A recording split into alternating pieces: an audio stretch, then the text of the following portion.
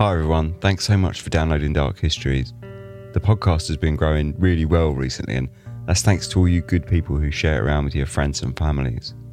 Before we start, I just want to throw out a few ways that you can help to support the show throughout the growth and keep it sustainable. We have a Patreon, an Amazon book list, a coffee and an Audible affiliate link, so if you're interested in supporting, hopefully you can find a way to do so that suits you. All of the links for those various things can be found on the website over at darkhistories.com, and of course just continuing to share it around with all your friends and families is a huge help, so thanks so much for all your help with that.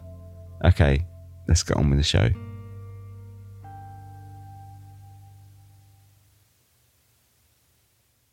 Lord Lucan, a name of considerable infamy, not as a member of the aristocracy, but for the murder of his children's nanny in a house in the elitist district of Belgravia, London in 1973, and his subsequent disappearance. It was a story that the press went to town on, a classic us versus them tale of class superiority and those that would seek to protect the hierarchy at all costs. But how much of it was based on truth, and how much just a convenient narrative for the journalists that covered the case? It was a case that was launched into mythical status after the Lord himself vanished without trace, leaving a question that runs until today. Where in the world is Lord Lucan? This is Dark Histories, where the facts are worse than fiction. Hello and welcome to Season 3, Episode 5 of Dark Histories. I'm Ben. Thanks so much for listening to the podcast. Today we've got quite an interesting episode in that it's super famous, or at least, I'm not sure globally, but at least in England, it's really famous. It's, like legendary kind of mythical status. At least the name Lord Lucan is kind of mythically famous, I guess. But I never really considered it for the podcast because it was almost like so famous that it's just so easy to overlook when it's so in your face almost, I guess. And I actually grew up in a town that's related to the story, which I will talk about in the second half. But yeah, I grew up in a town that is related pretty heavily to the case. So it was even more famous, although I was born after the fact, about 7 years after it all happened, people my parents' sort of generation and older remembered it quite well and spoke about it a lot. So yeah, I just sort of overlooked it completely. And it wasn't until I got the book through the post that made me kind of sort of step back and think, oh wow, yeah, I could actually do this as a Dark Histories episode. It would be great. So that's why we've kind of wound up where we are today. A note about that book, it was sent by listener Gretchen. So Gretchen, thanks very much. That's really helpful to me. And really great because, like I say, I would have probably completely overlooked this one. That, say, when I saw the book, I was like, oh, people are interested in this, blimey. Because I just assumed that, it was like I say, when things are that close, perhaps you just sort of overlook them. But anyway, before we start, just want to give a quick thanks to new patrons. We've got Katria, Andrea, Summer, Rowan, Benjamin, which is a quality name, by the way, Hummingbirds, Eric and Alexandria. So thanks very much for your support. Really appreciate that. I think this one might be a bit of a long one. So let's get started. This is the disappearance of Lord Lucan. Britain in the 1970s is often pictured as a time when the excesses of the post-war good times caught up with Britain. The colossal hangover from the swinging 60s that plunged a country into a cultural dark age. It was a decade that saw fashion go backwards and the living room of houses turn into lurid caverns of endless tobacco-stained brown and beige. People were struggling, workers were striking, electricity was not a guarantee, and bombs were exploding in the streets. At least, this is the popular stereotype, but the reality does contain elements of all of these things. After the post-war boom, Britain had become complacent in its affluence, and globalisation had not only allowed competing nations to catch up, but in many cases surpassed the industry of a country that had been resting on past glories for too long. War in the Middle East caused oil prices to soar, coal miners went on strike over wages, Dock workers followed in support, and soon the supply lines for energy were throttled so heavily that power cuts became a daily inconvenience.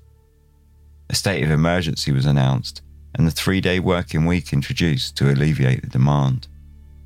There followed a brief period where a hung parliament ruled for the first time since before the Second World War, and although it didn't last long, the inflation that followed was close to 30%. Amongst all of this were the headlines concerning the friction between Britain and Ireland. The IRA grew in stature, and violence from both sides boiled over with tragic results. Britain was in a sorry political state. Even the Prime Minister himself was famously quoted as saying, "If I was a young man, I would emigrate." But so too was the 1970s a period of great cultural change. Despite all the grim headlines, there was colour TV, foreign holidays, the androgynous fashions of David Bowie, and at the end of the decade, a female Prime Minister. By the mid-1970s, the new consumer-oriented working and middle classes became dangerously close to blowing traditional boundaries, whilst the upper classes, who had been under satirical attack for decades, were by now severely outmoded. Not that they had the time to notice, nor care, between arranging for their food deliveries from Harrods and tossing money that they didn't have away in illegal casinos. Richard John Bingham was one such man, born into a family of Anglo-Irish aristocracy. He would inherit his father's peerage to become the 7th Earl of Lucan, trappings and all. He was affectionately known as Lucky Lucan to his friends, Lord Lucan to everyone else.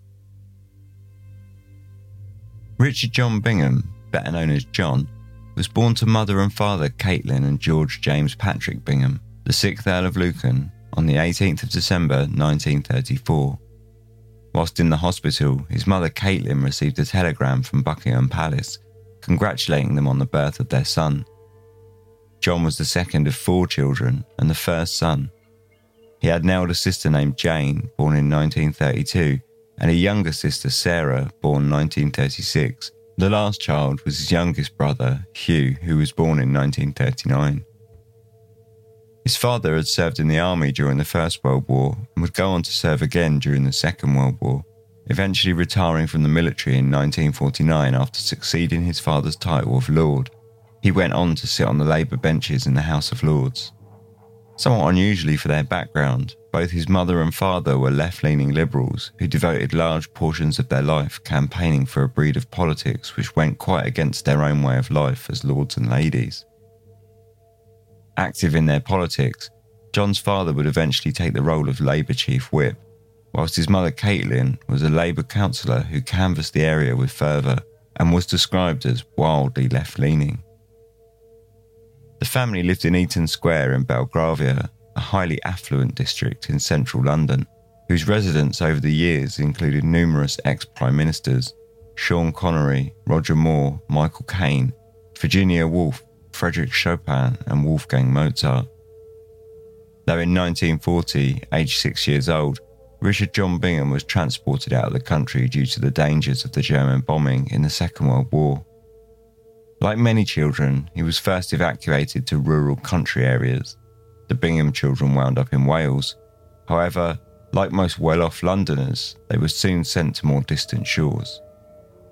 The children were packed on a boat and sent to the USA to live with family friends the Brady Tuckers, an exceptionally rich family who had profited heavily within the American banking system and sat amongst the elite of the country.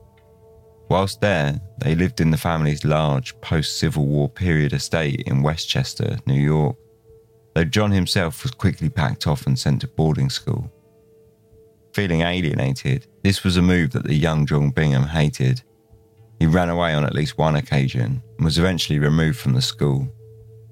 The children returned to London in February 1945, and now 9 years old, Richard John attended Arnold House Prep School, where he displayed signs of promising intelligence. But likewise, he also displayed difficult delinquency. His sisters later speculated that the years spent in America, removed from his family and further removed from his surrogates, had caused him to be deeply unhappy. His parents, against their better judgments, sent him to Eton in an effort to gain him the attention that they suspected he needed. And whilst John did become far happier in the elite surroundings of a school that was founded by King Henry VI in 1440, and that boasted alumni, or old Etonians as they are known, of princes, novelists and actors, it was not for the reasons his parents had hoped. Rather than settle down, John continued his delinquent streak at Eton, taking up illegal gambling, slinking off to the nearby racecourses.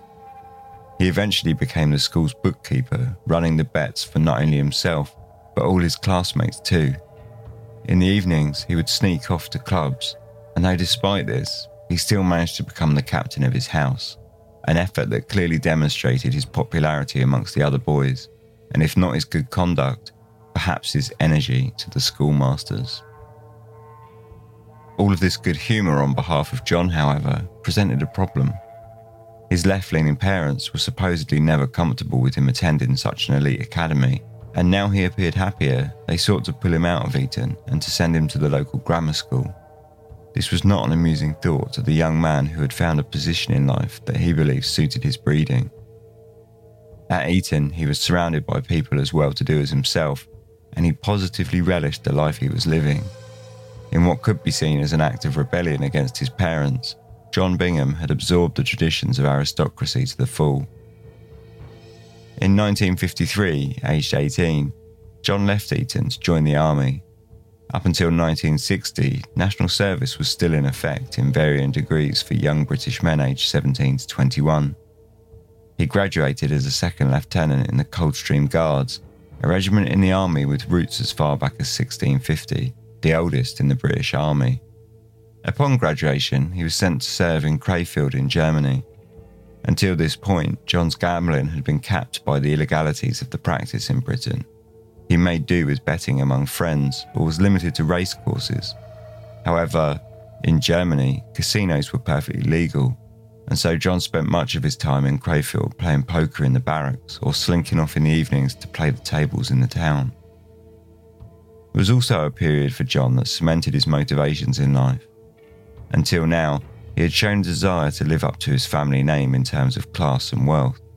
But during this time in Germany, he became obsessed with wealth and the life of luxury that it allowed. In a letter he wrote to his uncle, he spelled it out quite clearly. "I am perfectly happy now. That is to say, I'm not unhappy. But I know that with 2 mil in the bank, I should be happier still. Who wouldn't? It wouldn't be a case of buying happiness, but motor cars, yachts, expensive holidays and security for the future would give myself and a lot of other people a lot of pleasure. These are some of my carrots, and I'm certainly not ashamed of them." After he finished his 2 years military service, John entered a position in the city working for a small merchant bank named William Brandt's in Fenchurch Street in London. He was on a yearly wage of £2,500, a sum that amounted to around the value of an average house. However, it was small fry to John Bingham. He felt that hard work would not pay off for him in the long run, and he saw a dead end in banking. In his years working in the city, he became close friends with Stephen Raphael, a stockbroker and skilled backgammon player who took him under his wing and taught him to gamble in a more professional role. In 1962, when British laws around gambling relaxed and the first casino opened in London, Bingham was among the dukes, marquises, earls and cabinet ministers to become the first members. The Claremont Club opened in Mayfair in 1962, and its owner, John Aspinall, knew exactly the sort of clientele he wanted to corner. Billed as an elite and exclusive club, it was lavishly decorated with chandeliers and glamorous members. These rich members knew how to gamble. They spent big. It was high stakes for both the players and Aspinall himself, at least on the surface, because as everyone knows, the house always wins. By now, John Bingham had left the family home and was living in his own flat in Park Crescent. He drove an Aston Martin, went skiing in mountain resorts, gambling in Monte Carlo, and raced the odd powerboat here and there.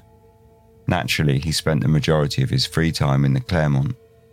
His game was chemin de fer, a variation on the table card game of baccarat, and the chemin table at the Claremont was where all the most glamorous players would sit after their evening meals in the restaurant on the floor below. Amongst the fancy artwork hanging on the walls and the expensive wine drunk at the bar, John won vast sums of money and lost more. The genius behind Aspinall's club was knowing that the rich always paid. It was simply not gentlemanly or proper conduct to get upset when one loses, and so in keeping with their class, the players would remain stony-faced and emotionless whether they won or lost. In fact, in 1962 when the club opened, there didn't even exist a rule that could enforce a gambling debt to be paid. Amongst the clientele of the Claremont, however, a law was just not necessary. A gentleman of class will always pay. Besides, if you didn't pay, where else could a person of such high standards go? And so, within the walls of the club, John Bingham played his role in the grand illusion. He mixed with high society, spent sums of money that would make most wince, and at the end of the night, as the sun rose, he would go home to bed only to repeat it all again the next day. It was at the club that John met and socialised with his friends for the majority of the days of the week. They were known as the Claremont Set and included John Aspinall himself, James Goldsmith, Charles Benson, Daniel Meinertzhagen, Ian Maxwell Scott, Stephen Raphael, Michael Stoop and Dominic Elwes, an exclusive and elite core of upper-class gamblers that John Bingham slipped into with ease. He was tall, charming, handsome and very much liked amongst this group, who affectionately nicknamed him Lucky Lucan. Though he was always a central figure on the Claremont Set, his friends often thought of him as introverted, and whilst most assumed that he should have been quite a playboy, he rarely showed interest in women, instead preferring the man's world of gambling. It came as some surprise to his friends then, when in March of 1963, he met Veronica Duncan, and by November of the same year, the couple wed. Veronica Duncan was born in 1937. Her father was Major Charles Morehouse Duncan, and her mother Thelma Duncan, though when she was just 2 years old, her father died in a fatal car accident. Her mother remarried, and the couple ran a pub named the Wheatsheaf Inn before moving to South Africa, where Veronica attended boarding school. Upon returning to England, she attended St Swithin's, an all-girl boarding school in Winchester, and after her graduation went on to study graphic design at art school in Bournemouth. After she finished in education in 1957, Veronica moved to a studio flat in Gloucester Place, London, a stone's throw from Regent's Park, and whilst not quite as fancy as Belgravia, it wasn't what one might call a terrible place to live. She worked as a model and a secretary, helping to run a small business that printed scripts. But a few months later, she moved in with her sister Christina, and the pair shared a flat in Kensington. She had a brief love affair with an older man, but it ended prematurely when she found out that he was already married. Throughout the time living with her sister, she got on well enough, though her sister later pointed out that she thought she was deeply unhappy and showed signs of depression. I was the happy one, and she was always the troubled one. In 1963, Christina married William Shant Kidd, one of John Bingham's closest friends. Veronica was the head bridesmaid at the wedding, and 3 months later, in March, Veronica met John at a golf club where she had been attending a party with her sister. The couple struck it up, and although this came as a surprise to some, others pointed towards their shared feelings of separation as children, and their similar introverted characters as a key factor in the sudden change in John's outlook towards relationships. After a brief courtship, the couple were married on the 20th of November 1963 at the Holy Trinity Church, the same venue that they had both attended just months previously. 4 months after the wedding, on the 21st of January 1964, John's father passed away after suffering a stroke. He left John £50,000 and a trust which paid £12,000 a year, along with a family home at 46 Lower Belgrave Street, back in Belgravia. This was no small sum of money. £50,000 was the equivalent of around £1 million today, and the £12,000 trust paid the equivalent of around £125,000. A more sensible, money-minded person would have been set for life, but John Bingham, now the 7th Earl of Lucan, or to use the more infamous Lord Lucan, was anything but sensible when it came to finances. In 1965, Lucan quit his job at the Merchant Bank and instead took up full-time gambling.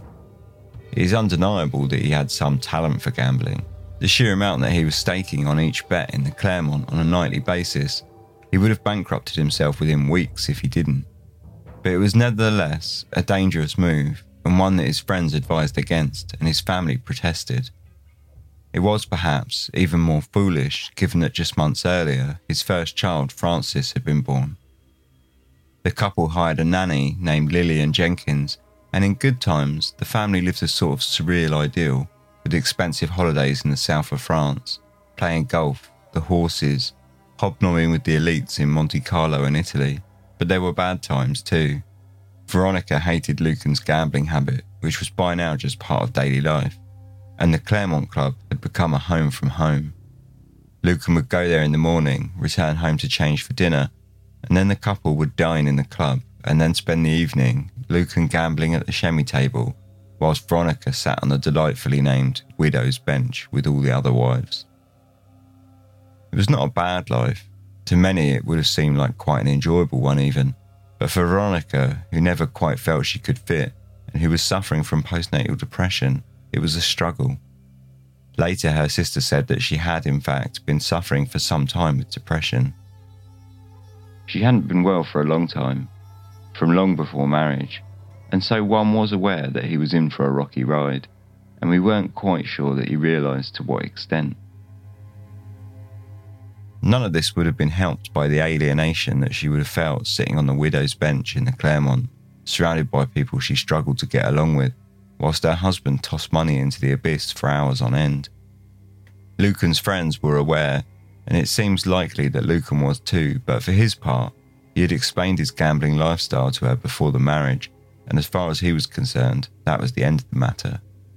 Stuart Wheeler, one of Lucan's friends, said of Veronica, "His wife would have had a terrible time of it.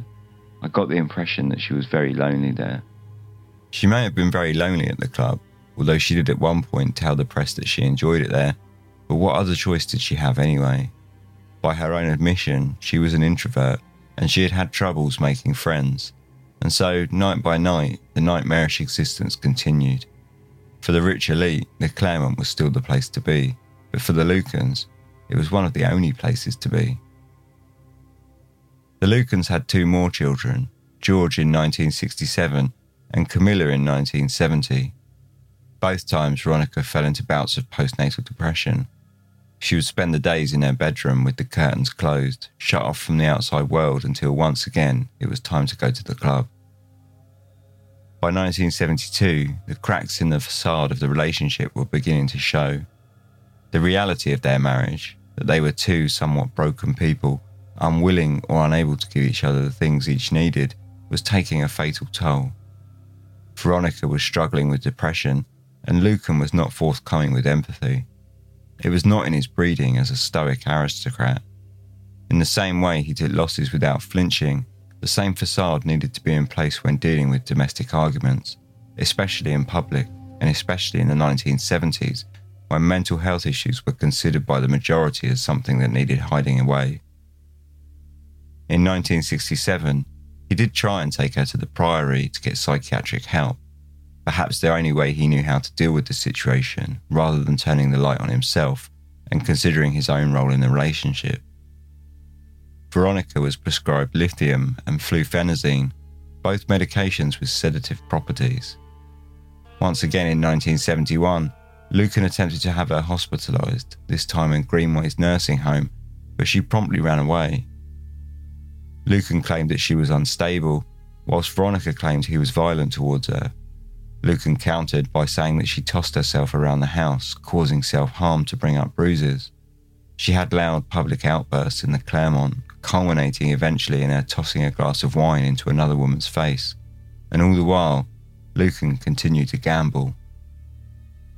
The whole thing was a nightmare, her sister said, for everyone involved.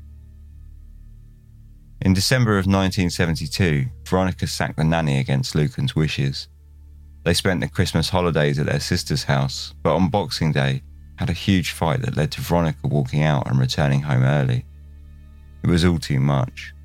Lucan called the GP, confirmed that she was unfit and could be left, and on January the 7th, the pair separated, with Lucan moving into a flat behind Lower Belgrave Street in Eaton Row. After the separation, Veronica employed a new nanny named Stefania Savica from Sweden, whilst Lucan holed up in his flat, another piece of the inheritance from his father, directly behind the house in Lower Belgrave Street. Lucan wanted custody of the 3 children, however, and so he rented a 5-bedroom flat in nearby Elizabeth Street and employed a nanny of his own, Jordanka Kotlarova. On the 23rd of March, he gained a temporary court order for the children's custody by submitting evidence that his wife was not fit enough to act as a mother. He approached Stefania and his son and daughter whilst they were in the park, showed the nanny the court order, and she handed them over to him without fuss. Lucan then went to Francis's school, where he once again showed the headmaster the court order and took custody of Francis on the same day. Veronica was furious, so much so that Stefania called the doctor in concern for her well-being. Custody being given to the father in a separation was incredibly unusual, but her doctors had given evidence against her and her prescription medications would not help matters. The full custody hearing was set to take place in July. Lucan's case against Veronica pivoted on the point that she was not fit as a mother, whilst Veronica's case against Lucan lay in his unstable future as a professional gambler, as well as murkier details, stating that he was sexually deviant and violent. On the 20th of July, 9 days after the start of the hearing, Lucan was advised by his solicitors to concede the case. With his money severely drying up at an alarming rate, and with the evidence given by Veronica's doctors that she was not suffering from schizophrenia and that her depression was being controlled by lithium, the outcome was nailed on to tilt in the mother's favour. Lucan conceded and Veronica gained full custody of the children, with the caveat that she must hire a live-in nanny to help her with taking due care for the children. Lucan was given limited access on every other weekend. What followed after the hearing was nothing short of a 15-month obsession on the part of Lucan to regain custody of the 3 children. He hired a private investigator from a company named Devlin & Co. to follow Veronica and the nanny and to stake out the house in Lower Belgrave Street, and he did much the same himself, often parking up outside to watch through the windows. He recorded telephone conversations, up to 70 hours worth in total, in an effort to prove that she was unfit to be a mother. He was gambling and losing at a pretty steady rate and paying maintenance for the children as well as funding Veronica's life, including her food account at Harrods, which was taking a heavy toll, and that was before the employment of the solicitors and investigators. He had also been ordered to pay all of Veronica's solicitors' fees for the custody hearing, costing him around £20,000 in total. He began drinking hard and gambling harder, borrowing money from friends and family. At one point, he wrote to the Brady Tuckers in America, asking for an obscene loan of £125,000 in order to pay off Veronica to buy back custody of his children. Friends who spent time with him during this period spoke of his obsessive focus on the custody battle and of how at dinner parties he spoke of little else. All of this too took a toll on Veronica, who claimed that Lucan was trying to drive her mad or to damage her mental stability, though in truth, she was doing a fair job before Lucan's involvement. She hired and sacked 6 nannies in 13 months, never able to get on with a single one, until she hired Sandra Rivet in June of 1974. Sandra Rivet was 29 years old when she took the job as nanny in 46 Lower Belgrave Street. She had only been on the books with the Belgravia Domestic Agency for a few weeks after retiring from a job in a cigarette company in Croydon. Her parents had taken Sandra and her 2 children to live in Australia when Sandra was only 2 years old, but they returned to England in 1955. After she left school, she became something of a drifter, working a series of jobs from a hairdresser's apprentice to a secretary, as well as several stints as a nanny, but she never settled into any for a long period. Her first serious relationship had broken down rapidly, and after the breakup, she was treated in hospital for depression. Upon her release, she continued to work as a nanny and finally appeared to settle down when she met a builder and the pair had a child. The relationship once again failed shortly after the birth, however, and in 1965, upon suggesting giving her child up for adoption, her parents took the responsibility. She had a second child 2 years later, with another man that she had been seeing, but later found out that he was already married. She put the baby up for adoption, though this time her parents allowed his adoption to go ahead without getting involved. In 1967, she met Roger Rivet, a seaman in the Royal Navy, and the couple married in June, after which Sandra continued to skip from job to job, mostly as a nanny, whilst her husband became employed as an oil tanker driver. During the times that he was away, Roger suspected Sandra of having an affair, and the couple's marriage broke down. They separated in May of 1974 when Roger left to return to live with his parents. Sandra filed herself onto the books as a nanny and domestic carer in an agency that serviced the Belgravia district that was owned by her friend, and she had been working for several weeks, caring for an elderly couple, when she took the position of live-in carer with Veronica and the Lucan children.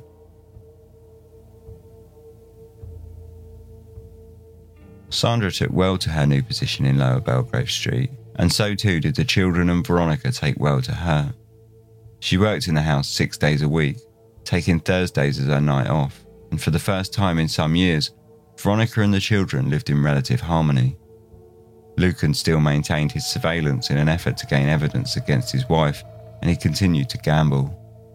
By November of 1974, all 4 of his bank accounts based in the UK were considerably overdrawn, and he owed debts to both his electricity company and to the Claremont Club.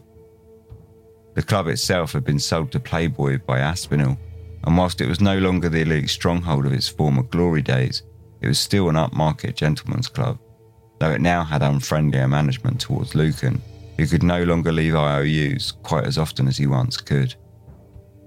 On the 23rd of October, he had dinner with Michael Stoop, one of his old Claremont buddies, where he arranged to borrow his car. Stoop offered him his Mercedes, but Lucan instead asked to borrow his much more average Ford Corsair. He claimed he needed the car to be more covert to allow him to keep up the constant vigils on 46 Lower Belgrave Street. Whilst his life was in a chaotic state, he still maintained his relationship with his children, both on his officially awarded weekends and in many other situations he, by rights, shouldn't have been doing, such as attending his daughter's school play. On the 7th of November, he had dinner with a friend, a publisher with whom he discussed the possibility of publishing an article on gambling, and at 8 p.m. he drove him home to Chelsea. At just after 10 p.m. the same night, Veronica fell through the doors of the Plumber's Arms pub in Belgravia, covered in blood. Help me," she cried out to the barman. "I've just escaped from being murdered. My children. He's murdered the nanny." The barman of the Plumber's Arms called the police, who arrived shortly after. Police Constable Chapman took her to the hospital, where she received 60 stitches across 7 wounds on her head. Meanwhile, Police Constable Beddick and Police Sergeant Baker kicked the door in at 46 Belgrave Street. It was past 10 p.m. and the house inside was silent, in complete darkness. At the top of the stairs leading into the basement lay a 9-inch piece of lead piping weighing 2.5 pounds. They tried the light switches to no avail, and found out when they reached the bottom of the stairs that the bulb had been removed and placed on a chair. The orange glow of the street lamps outside cast enough light for them to make out a pile of rags lying on the floor, however, and upon inspection, they found the body of Sandra Rivet stuffed into a US Post mail bag. At 10:20 p.m, Detective Sergeant Graham Forsyth arrived at the house and later described the scene. "There was blood all over the shop. When I saw the girl, I thought, Christ, they've beheaded her." Sandra had not been beheaded, but she had been badly beaten.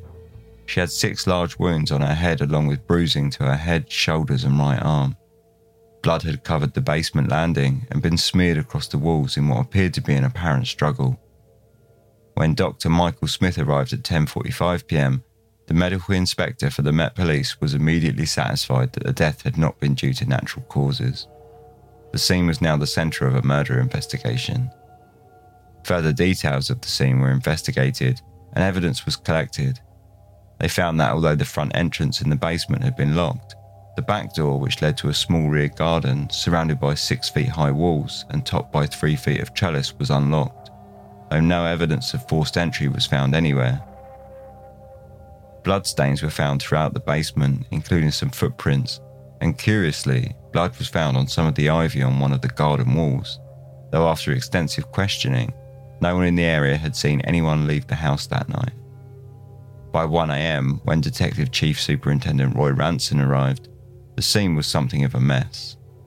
Upwards of 50 police officers had been traipsing across the scene, and what might have once been an important hotbed of evidence had become compromised at best and utterly useless at worst.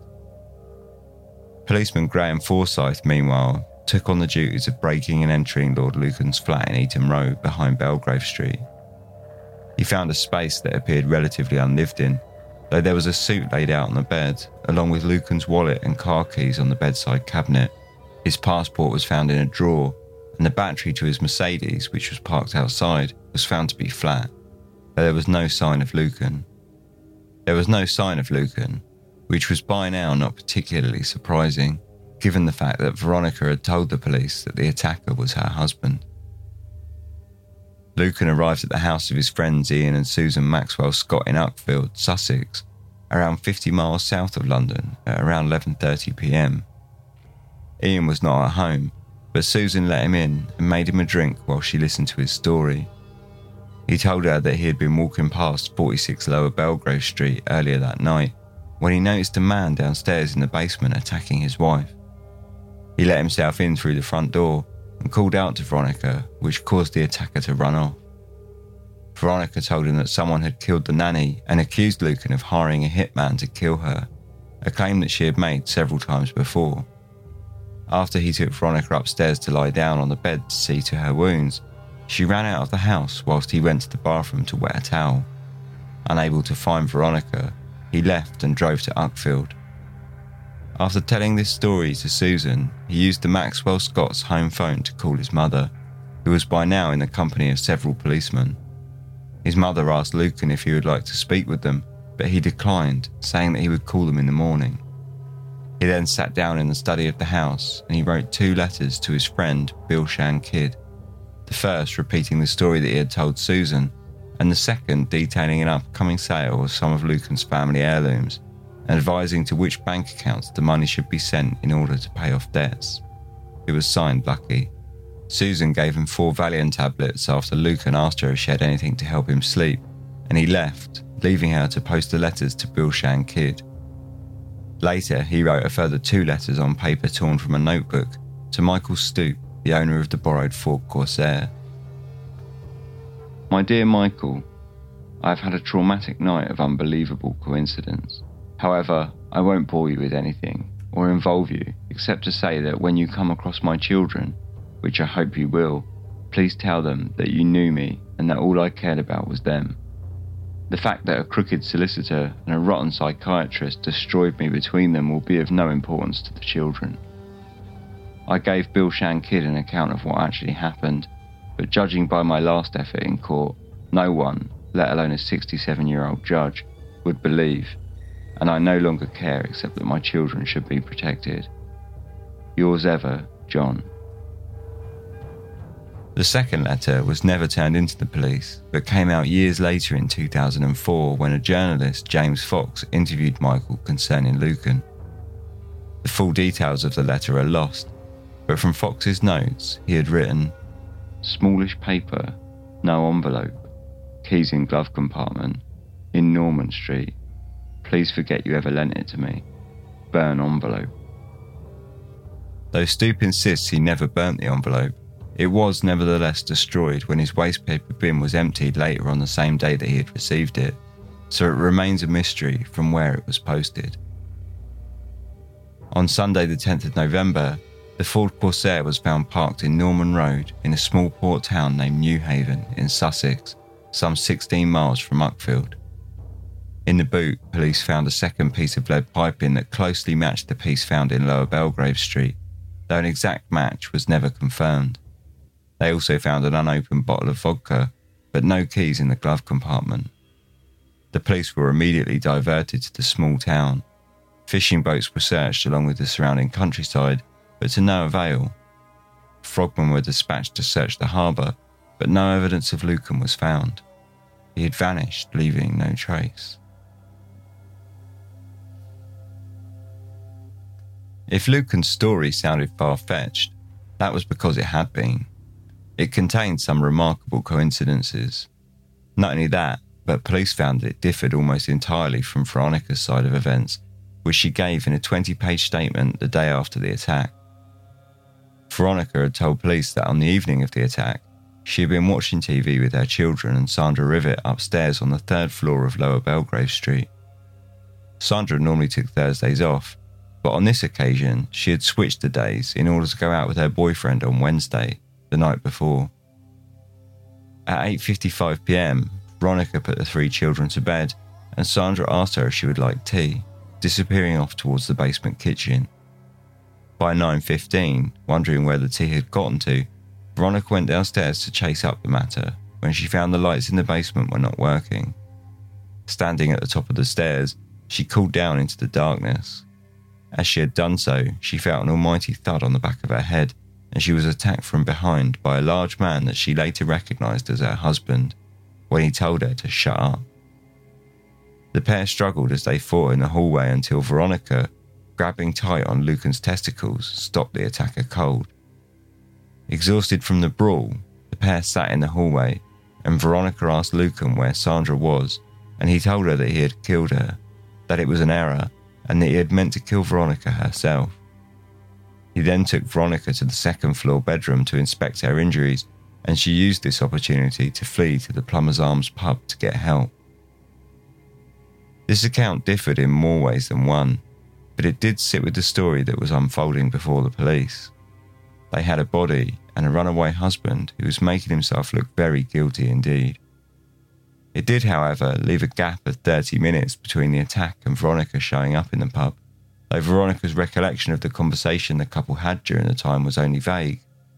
The police double-checked that she saw no one else on that evening, but she replied comprehensively that she had not, and that the man that she had seen was most definitely her husband. To bolster the unravelling pile of evidence that was stacking up against Lucan, the forensics of the crime scene, or at least what forensics could be done, were all backing Veronica's story. Police had found blood of the same category at the crime scene in the abandoned Ford Corsair, along with some of Veronica's hair. There were some inconsistencies, however. No fingerprints could be found of Lucan's at the crime scene, and none in his own flat. Police had made such a mess of both scenes that it was altogether impossible. The blood in the hallway was 2 types, A and B, one matching Sandra and one matching Veronica, but it was in unusual places. Police put this down to transference. If Lucan had been covered in Sandra's blood, then it is completely understandable that some would have ended up back upstairs and on Veronica's clothing. But blood was also found on the sole of Veronica's left shoe, though she claimed to have never been in the basement. And what about the blood on the leaves in the rear garden? Police did search the area, but they found no one and found no witnesses that saw anyone leaving the house, so they called it a day. But they also found no witnesses that saw Lucan leave either. Sandra's estranged ex-husband was found to have a solid alibi, and he was dropped from suspicion almost immediately. And with so much evidence against him, the issue of blood transference became rather trivial for police, who, quite naturally, viewed Lucan as the prime suspect and dismissed the idea of an intruder almost immediately. The question was, where was Lucan now? The first newspaper reports on the murder hit the evening editions of the press on the 8th of November. They contained very little information. The headline, "Body of Nanny is found in sack at the home of Lady Lucan," was the most enlightening aspect of the small article. The police had not yet made any references as to who they thought was the suspect, however, and Lucan is only mentioned at the end of the article when it reads, "Police were trying to trace Lord Lucan, whose home is at Eaton Row, to tell him about the death." Likewise, the news stories that hit the headlines on the 9th followed in a similar vein. "Nanny murder riddle, Peer is hunted." Last night, police issued a photograph and a description of the Earl of Lucan, pictured above with the Countess before they were separated last year, and said that they would like to trace him to help with their inquiries. Though the paper did hint at an early theory that would define the case. One police theory about the nanny's murder was that it was a case of mistaken identity. Lady Lucan and Mrs. Rivet, who started her job only 5 weeks ago, were of similar build and about the same age. In the dim light of the basement room, the killer could have struck at the wrong woman. Even on the 11th, after the car had been found in New Haven, the press were reporting only that the police were searching for Lord Lucan for questioning, though the obvious suggestions were helped along by dramatic stories of Lucan possibly crossing the Channel to France on a powerboat. The headline on the 12th read simply, "Where did he go?" The search for Lord Lucan centred yesterday on the Channel port of New Haven after a car he had borrowed was found in the town with bloodstains on the back seat. Interpol passed an alert to all French ports. The car was spotted by a detective on Sunday afternoon, and at one time it was thought that Lord Lucan might have caught the evening ferry from New Haven to Dieppe, but the yard discounted the idea because passengers were screened on both sides of the Channel. Police are holding Lord Lucan's passport, but he could have used a temporary one to leave the country. Throughout yesterday, detectives followed up dozens of reports that the ale had been sighted. Police are satisfied that they know the killer's identity. The Countess has given detectives an account of what happened in her house in Belgravia, but Detective Chief Superintendent Roy Ranson, who is leading the hunt, said, "I cannot comment on what she told her." Meanwhile, an armed guard was placed in Veronica's hospital room, keeping watch 24 hours a day, and the Claremont set, all of Lucan's friends, were finding themselves under heavy police questioning. Susan Maxwell Scott said that she had not been alarmed to see Lord Lucan visit her on the night of the attack, as she had not heard anything about it on the TV or the radio. But there were many in the police who found Lord Lucan's friends difficult to deal with, and some suspected that this was not entirely unintentional. On the 12th of November, a warrant for Lucan's arrest was issued, and as such, the press reporting dropped the loose facade immediately. The headline on the 13th of November in one paper read, "Earl wanted for murder." This was a story the press could sink their teeth into. The upper classes were unpopular enough as it was, and now they had a story of a brutal Earl who murdered his nanny and attempted to murder his wife. He was dubbed a playboy, whilst Veronica reenacted the fight scene for the Daily Express, a paper with which she had signed an exclusive contract with upon her release from hospital. An article on the 14th of November stated the 3 lines of inquiry the police were following with their hunt for Lucan. 1. That he has left the country, although an unsigned cable which arrived at his flat offering him a place to stay in Haiti has been written off as a hoax. 2. That he's still in England, possibly in the New Haven area. 3. That he has had an accident near where he left his car. The days passed and they turned into weeks, and there was still no sign of Lucan. Police were becoming frustrated and were all too happy to go along with the narrative that had formed in the press coverage that the old Claremont set had closed ranks to obfuscate the facts around the whereabouts of Lucan. This elite set were conspiring against the police in order to complicate the investigation and to erect an old guard around their friend. At least, that was the clear narrative fed to the public. In reality, this had some truth, but it was not quite as the papers would report it. On the 8th of November, many of Lucan's friends gathered for a lunch to discuss everything that had happened. The papers reported it as a clandestine meeting where operations were discussed and plans to aid Lucan's escape were plotted. In truth, most of Lucan's friends did want to help Lucan, but only as any friend would. Bill Shan Kidd, who attended the lunch, later said, "There was certainly no question of helping him flee. I said I certainly didn't think he'd done it, and I wanted to get hold of him as soon as possible before he did something silly, like killing himself or pissing off." This was a sentiment reflected by another attendee of the lunch, Daniel Meinerzagen. "I would have helped John to turn himself in."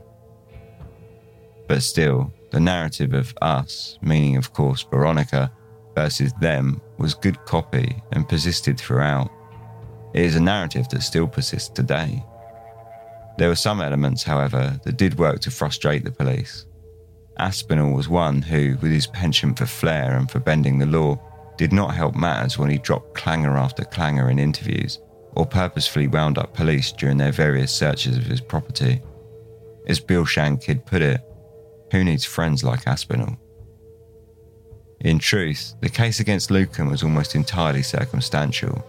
It was his word, scribbled in a letter, versus Veronica's. The most damning evidence against him lie in the fact that he had chosen to flee. The inquest was adjourned several times after a preliminary hearing whereby the identity of the body was confirmed. The full hearing was scheduled for the 16th of June 1975.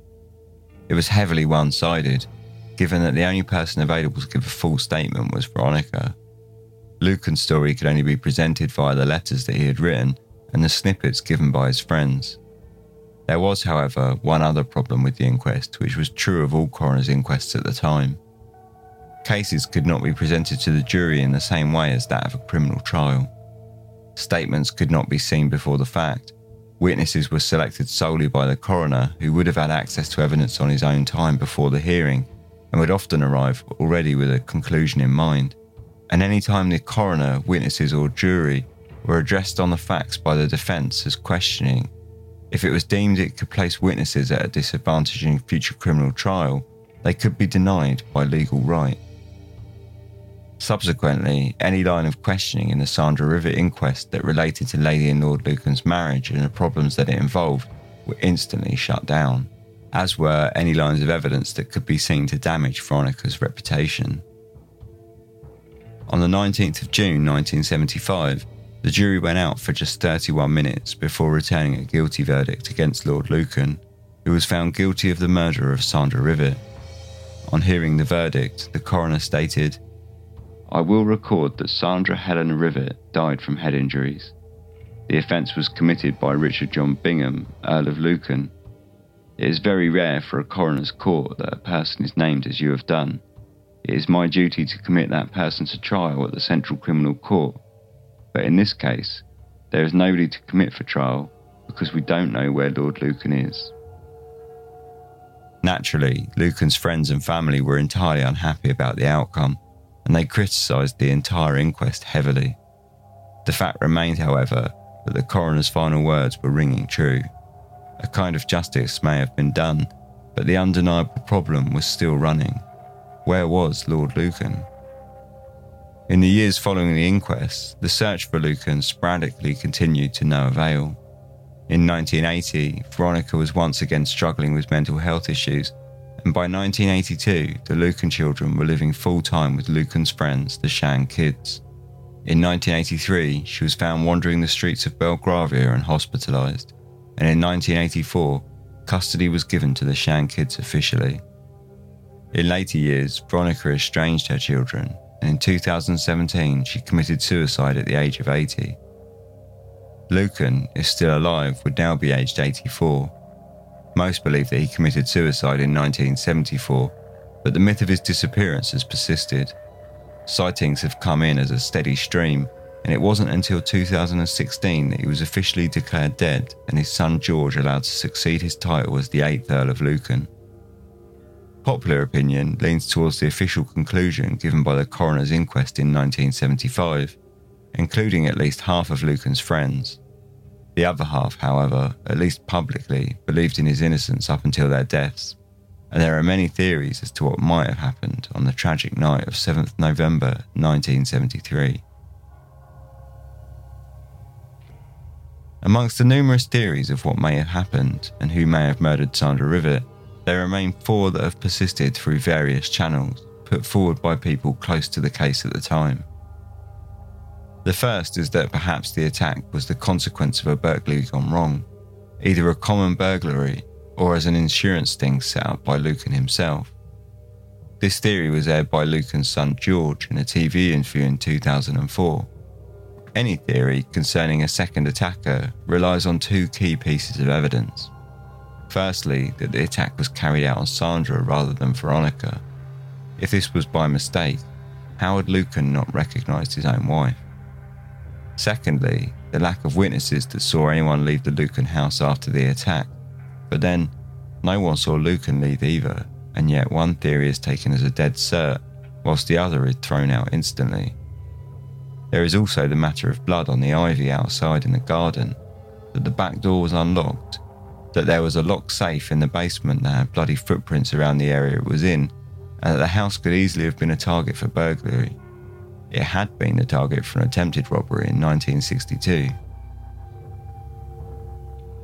The second theory is that Sandra was in fact the intended target for the attack, not Veronica. This theory revolves around Sandra's private life, which included several boyfriends, one of which she had broken up with only a few nights prior to the attack. Had Lucan, just in the case of a robbery, really walked past and seen someone attacking the nanny, only to enter the house in an attempt to help, causing the intruder to flee and Veronica to misconstrue matters? It seems far-fetched, but Veronica herself said in a 1981 interview in the News of the World, "What is extraordinary is that there was no blood on Lord Lucan. Our daughter confirmed this. There is a theory that someone else was in the house, and that it was he who killed Sandra and hit me and knocked me unconscious. Some people don't believe I could have withstood such heavy blows, and it does seem strange that I did. I only know that at the time, I thought my husband had hit me. I didn't think I had fallen. Maybe I did. Maybe he had lifted me to my feet when I recovered consciousness. There could quite easily have been someone hiding downstairs or in the cloakroom. Our house was heavily carpeted, and I would not have heard him if they had kept still. I simply don't know." The third theory is that Veronica was the intended victim and Sandra was killed accidentally by a hitman employed by Lucan. This theory clears up the concept, much like the burglary theory, of the mix-up between Sandra and Veronica. In both theories, there is one quite large piece of evidence that leans in favour of Lucan. A man named Billy Edgson, who worked at the Claremont, gave a statement to police that at 8:45 p.m, Lucan drove past the Claremont Club to ask who was in. If this fact is true, it becomes dangerously close to being an alibi for Lucan. The club was an 8-minute drive to Lower Belgrave Street on a good run, which left him less than 10 minutes to drive from the club to the house, let himself in, unscrew the light bulb in the basement and conceal himself. However, the hitman theory raises questions too. If Lucan had hired a hitman, then why turn up at the house on the night of the attack at all? One suggestion is that he had a change of heart, and at the last minute he went in to stop the plan before it could be put into action.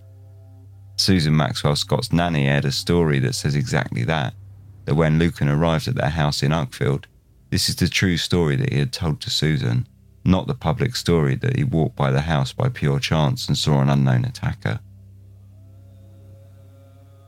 The fourth theory is, of course, the accepted truth, that Lucan is guilty of the attack in the basement and on Veronica. However, as the police themselves admitted at the time of the investigation, almost all the evidence was entirely circumstantial, and it boiled down to a case of Veronica's word versus Lucan's. The most damning evidence in the whole thing, evidence which of course can be pointed at across all theories, is if Veronica's versions of events were the truth, why did Lucan run? Was it really through fear, that as he saw the events of the custody case conspire against him, so too would the same happen here? Or was it just as it appears, that he was a guilty man? For those closest to Lucan, about half contested his guilt, whilst the other half recognised in him an obsessive figure and one who was very probably guilty. Guilt aside, the mystery continues with Lucan's ultimate fate. Did he commit suicide by jumping from a ferry that departed in Newhaven on the morning on the 8th of November, or did he somehow wind up in the surrounding countryside, lost and giving in to the elements? Did he escape by fishing boat or sail away himself, or was he even in Newhaven at all? There are more theories and stories behind all, but they are all just stories. The Maxwell Scott's driver told one such story when he said that his father, who was a driver for his family's Uckfield-based taxi company, drove Lucan from the Maxwell Scott's house in the early hours of the 8th of November to an airfield in Kent, where he took a private plane to France. The driver then claims that he picked up a person himself from Newhaven who had driven the Corsair to the port town to leave it there as a decoy for police. At the time, he claimed he knew nothing of the truth behind the request to drive someone from Newhaven to Uckfield. "Why would I think it was odd? Why is anyone anywhere? That was what I did. I was a taxi." It was only later that he learnt the truth directly from his father. The police never questioned the family on the matter, and the story was never offered, not to the police nor the papers. The fact remains, however, that if it were true, how had Lucan's letter to Michael Stoop contained the name of the street the car was parked in? And how is it on paper that was found taken from a notebook that was found within the car itself? Or were these all part of an elaborate decoy to aid his escape? Reported sightings since his disappearance are so numerous that it has been seen in almost every continent across the world, from places as remote as unnamed Pacific Islands to the bustling metropolis of Tokyo, Japan. The most credible stories place him somewhere in Africa, but like all the sightings, are entirely unconfirmed. If he did escape, how has he managed to not be found after all these years? How has no one talked? Why would he have not attempted to make contact with his children that he's so obsessed over? And if he did, how did he get away with it? And before any of these questions need to be asked, who would have bankrolled his existence for all these years? The myth of Lord Lucan so often falls into the trap of becoming one that enacts out a tale of class war. But just as one cannot paint all the working classes with a single stroke, so one will be equally foolish to do the same with the upper classes. It is a tragedy that has been surrounded by a myth, the disappearance of Lucan driving it for years. But behind that, the truth of the murder itself does not hold particularly satisfying answers. Was he guilty? Was he the attacker? Or was he, as his letters suggested, innocent in the whole affair? If he was innocent, why did he run? And if he didn't kill himself, where did he go? If Lord Lucan is still alive, then he has achieved something that very few have, a perfect vanishing act, disappearing without trace.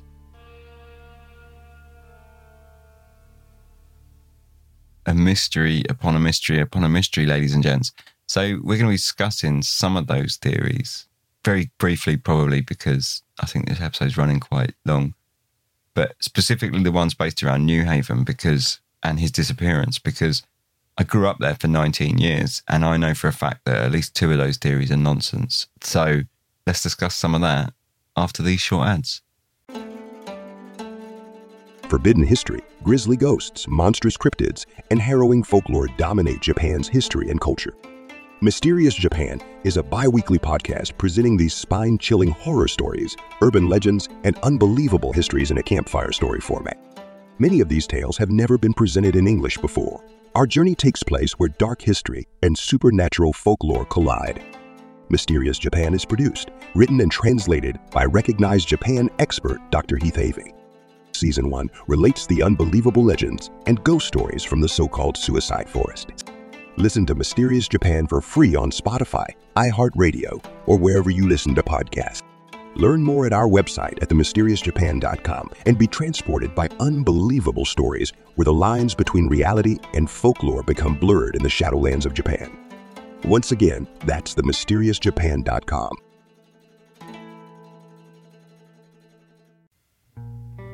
As mentioned at the start of the show, Dark Histories is an official affiliate with Audible, which is really great. I'm actually a member of Audible myself, so I'm really glad to bring in an advertiser that, I actually do rate. For those that are not aware, Audible is an audiobook subscription service whereby you pay a monthly sub and you get a credit with each month to purchase an audiobook of your choice. When you cancel your subscription, you get to keep all your previously purchased books, which you can access across devices from Mac, Windows, Android and iOS, and they all stay synced up with one another. If this all sounds like something you might be interested in, hop over to audible.com/darkhistories and you can find a special offer. Sign up for a free month, including your first credit, to purchase an audiobook of your choice. If at the end of the month you decide that it's not for you, you can cancel, not pay a penny, and you get to keep the audiobook from your trial, so it's literally a win-win. Thanks very much for suffering through my spiel, and once again, if it does appeal, head over to audible.com/darkhistories, or you can find the link on the support page of darkhistories.com. Cheers. Ads are a pain in the butt, right? Of course, you can hit that 30-second skip button, and that's all cool, but a much cooler way of skipping the ads is to sign up to the Dark Histories Patreon. You get a bunch of different benefits for doing so, including ad-free shows, access to early release episodes, the full back catalogue of bonus episodes, including the live stream archive and all the other bonus content. You get access to all my research notes for each episode, and you get the added bonus that you're actually a part of the show, helping to keep it independent and sustainable from as little as $1 a month. So if you think that might be something you might be interested in doing, hop over to darkhistories.com and you'll find the support page with all the details to get involved. Thanks very much for not skipping this and giving my hard sell a listen. Let's get back to the show.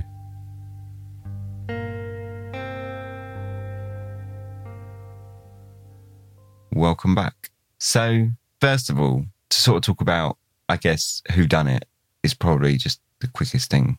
I do think Lucan is guilty. I just don't think he had any reason to run if he didn't do it. There's that kind of saying that the most simple solution is usually the right one. And when you look at it, you know, he was obsessed. He was probably feeling very desperate. And I just don't think he needed to run if it wasn't him. Even if he was concerned about the jury, I think he could have been, given time, he could have talked himself out of that concern and stayed. So I think there's very little reason to believe that it wasn't him. But there are some things that make you wonder, like, for me, for example, the blood in the garden. Now, I can buy the transference. There's a lot of complication with blood and where it was in the house and cross-contamination and things like that. But I can buy almost all of it being transference because they said they found like over 50 fingerprints, the fingerprints of over 50 different policemen on the scene, and it was totally trampled over. So I can totally buy the transference, but blood in the garden, to me, that seems very out there. That's quite a strange one. And the other thing that sort of I find quite strange is that after the attack, there was sort of half an hour where Lucan and Lady Lucan just sat and chatted. And what did they chat about? She doesn't really sort of mention. And another thing that I do find quite interesting is, well, for starters, she seemed to sort of not change her story. Apparently she never changed her story right up until she died. But I mean, there's that 1981 interview where she sort of hesitates and says, you know, I wasn't really sure. And when you think about it, she recognised her husband when he told her to shut up, which sounds aggressive, but how did he tell her to shut up? Did he sort of say shut up and like punch her or something? Or did he come out from behind her, put his hand around her mouth and say, shut up, as in, shut up, there's a man downstairs?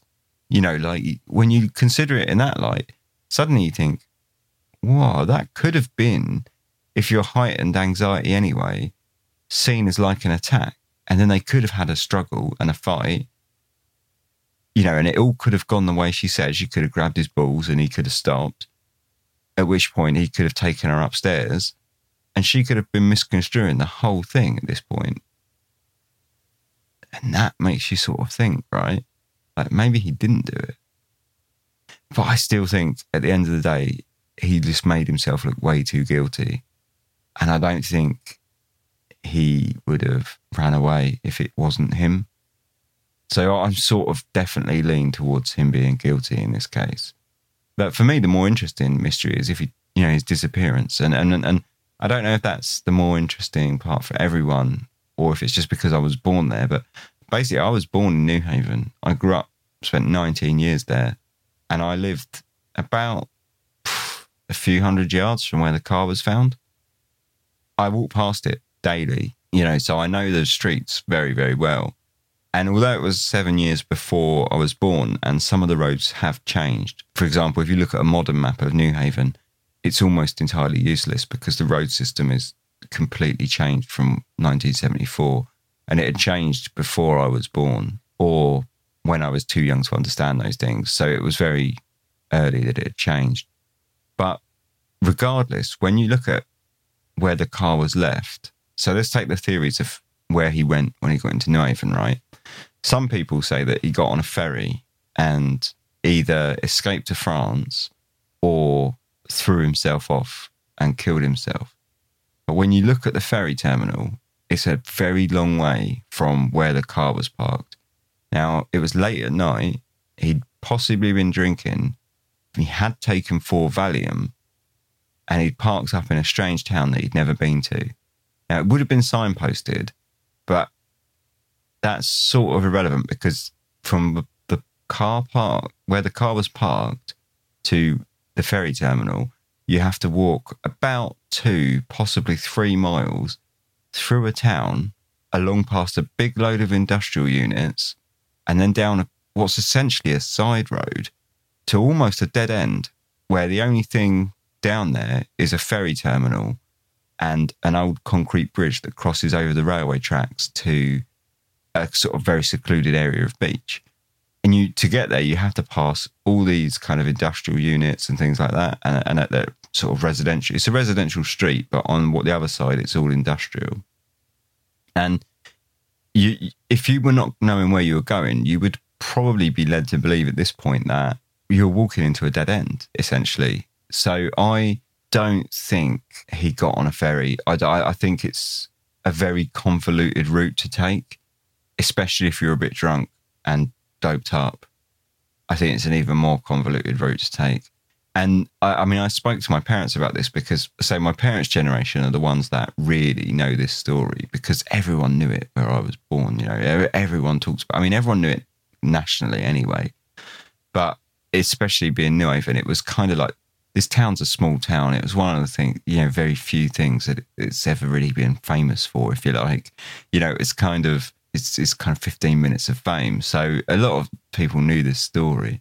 Yeah, I was speaking to my parents about it, and I called them up a few times. I've had a coffee with my dad and spoke to him about it. And we were talking about the ferry, and my dad was saying, like, at the time, the ferry was much busier than when I grew up, because when I grew up, the ferry was still very busy. It was still an important link to France, but it was kind of on the wane. But back then it wasn't, and it would have been very busy. And the days that they got there, you would have seen like a lot of the industrial workers in the area would do like trips with their firms or their companies, and it was always on those days. So the ferry would have been basically pretty full. So it does seem unlikely that he got on a ferry. The second sort of theory, which is that I completely disagree with, and even growing up later, I can understand. You can blow a hole in it immediately, basically, and that's that he got on a fishing boat. So one of the theories is that he paid a fisherman, or his friends paid a fisherman to help him escape on a fishing boat. And the papers wrote that there was over 1,000 fishing boats, and that the police had searched over 1,000 fishing boats. That's just impossible. It's just not true. It can't be true. There wasn't room for 1,000 fishing boats, not anywhere near. I thought it was probably, when I grew up, maximum 50. And when I spoke to my parents about it, I spoke to them quite a bit. I asked them, how many boats do you think were in Newhaven in the 70s? They said 100 tops, but probably closer to 50 and maybe even 20. Like, they went down that low, depending basically on if you counted the boats that would be kind of moored up and not moving, even, because there was an area of that of the port which was for boats that were basically damaged and being repaired. There was a whole kind of repairing place in the corner. So if you counted them as well, the number went up slightly, but obviously they were out of service, so it didn't really count anyway, because they wouldn't have been able to take him anywhere. But one of the bigger things is there just wasn't that many fishermen. Although obviously it was a fishing port, it's a small town, and they were, I think, about 3 fishing families, because most of the fishing was kind of kept almost sort of in family. And of course they had fishermen that worked for them, but they were small family-run businesses, basically. And everyone knew who they were, because they were kind of, I wouldn't say famous in the town, but they were kind of old families in the town, like old fishing families. The business had been passed down. So everyone knew them, and everyone knew who they were. And there's just no way, if one of them took Lucan to France, it would have remained a secret. Absolutely no way. It just would not have been possible. Not even for a second. It's simply unfeasible. Like, that whole fishing line is completely unfeasible to me. It's just, I say, all of this is circumstantial. I'm only telling you this from my experience, and obviously that doesn't mean anything, because it's all, it could have happened, I suppose, but from my experience, just no way. It was just impossible. So those theories are kind of moot. And also the one of him going onto the Downs, but that's moot. The town is surrounded by a lot of countryside, but people could be found, and people were found. Even in the search, people were found, and they found bodies that were up there for years. So that kind of goes for and against it, because obviously their bodies have been up there for years without being found, but the search was so thorough that they then found them. And I don't think that he would have got very far on the Downs, and if he did, where would he have gone? For me, the more interesting story of his escape is the one where he went to Kent and flew on a private aeroplane. That's a very interesting story. I am more willing to believe that the car was just a decoy. There's a few reasons, really, when you look at it. Like, why did the driver not tell anyone? You know, it was like almost like a family kind of secret. Like the police didn't ask, so they didn't tell it, which is, you know, common. Why get yourself involved if you don't need to? It's quite a common attitude to take. And secondly, you know, he never sold it to the papers. Now, this was a pretty hot topic, and you know, there would have been money in that story if he'd have taken it to the papers, because the papers were loving the fact that Lucan couldn't be found. You know, it was a story that ran for years. It still runs now, really. You know, you still, from time to time, get stories right up until modern day that of, you know, sightings of Lucan. So back in the day, you know, it was a popular story, and he would have been paid for that story for sure. So why didn't he do it then? You know, he didn't at all. The only reason he told it now, at the start of his story, he says, you know, they're dead now, so it's not going to hurt them. I might as well tell you. But also, why did Lucan need to burn the envelope if it was sent from New Haven? Because the paper was torn from a notepad that was found in the car. Now, if he'd have really postmarked that from New Haven, why burn the envelope? Why did he tell him to burn the envelope? Which leads you to believe that it was perhaps posted from somewhere else, and therefore the car may have been a decoy. So then you're kind of left thinking, well, okay, maybe the car really was a decoy. But then, if that's true, why couldn't whoever just driven the car to New Haven just posted the letters at the same time? So, you know, all of these things, as with almost everything in the Lucan case, there are arguments that can be made for and against. And I guess that's why it's persisted for so long, because nothing is clear. I would say the most popular kind of story and the kind of thing that sort of runs the myth is that he killed the nanny and then escaped. That's the kind of popular myth. But it's all kind of, all these other theories go along, and they all can be like debated and talked about, and holes can be pulled in them, and cases can be made, and they're all quite strong for and against, really. So in the end, I guess we're left really with a mystery and a mystery that really kind of deserves its legendary status. And I can't believe I overlooked it for so long, to be honest. Anyway, I think this has run for quite a long time, so I'm going to call it a day, and I will definitely be scheduling a live stream for this one, because I think people are going to have a lot to talk about, and we haven't had a live stream for ages.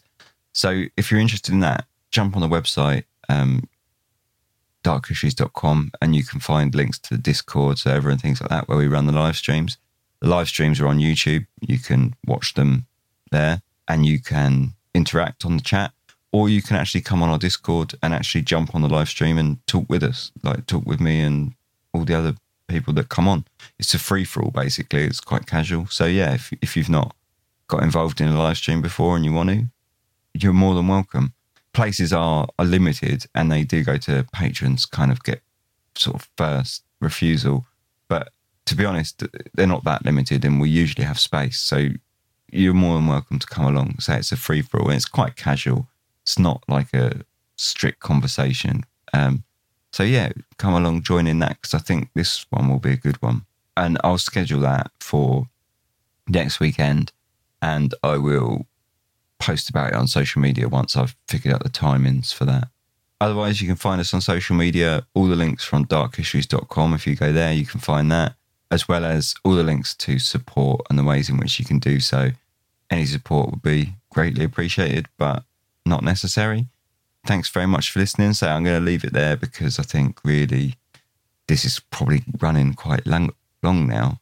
So yeah, thanks very much for listening. It's been a real pleasure. And hopefully I'll see you at the live stream. If not, Yesterday Today is going to be continuing tomorrow. So I'll speak to you then. Cheers.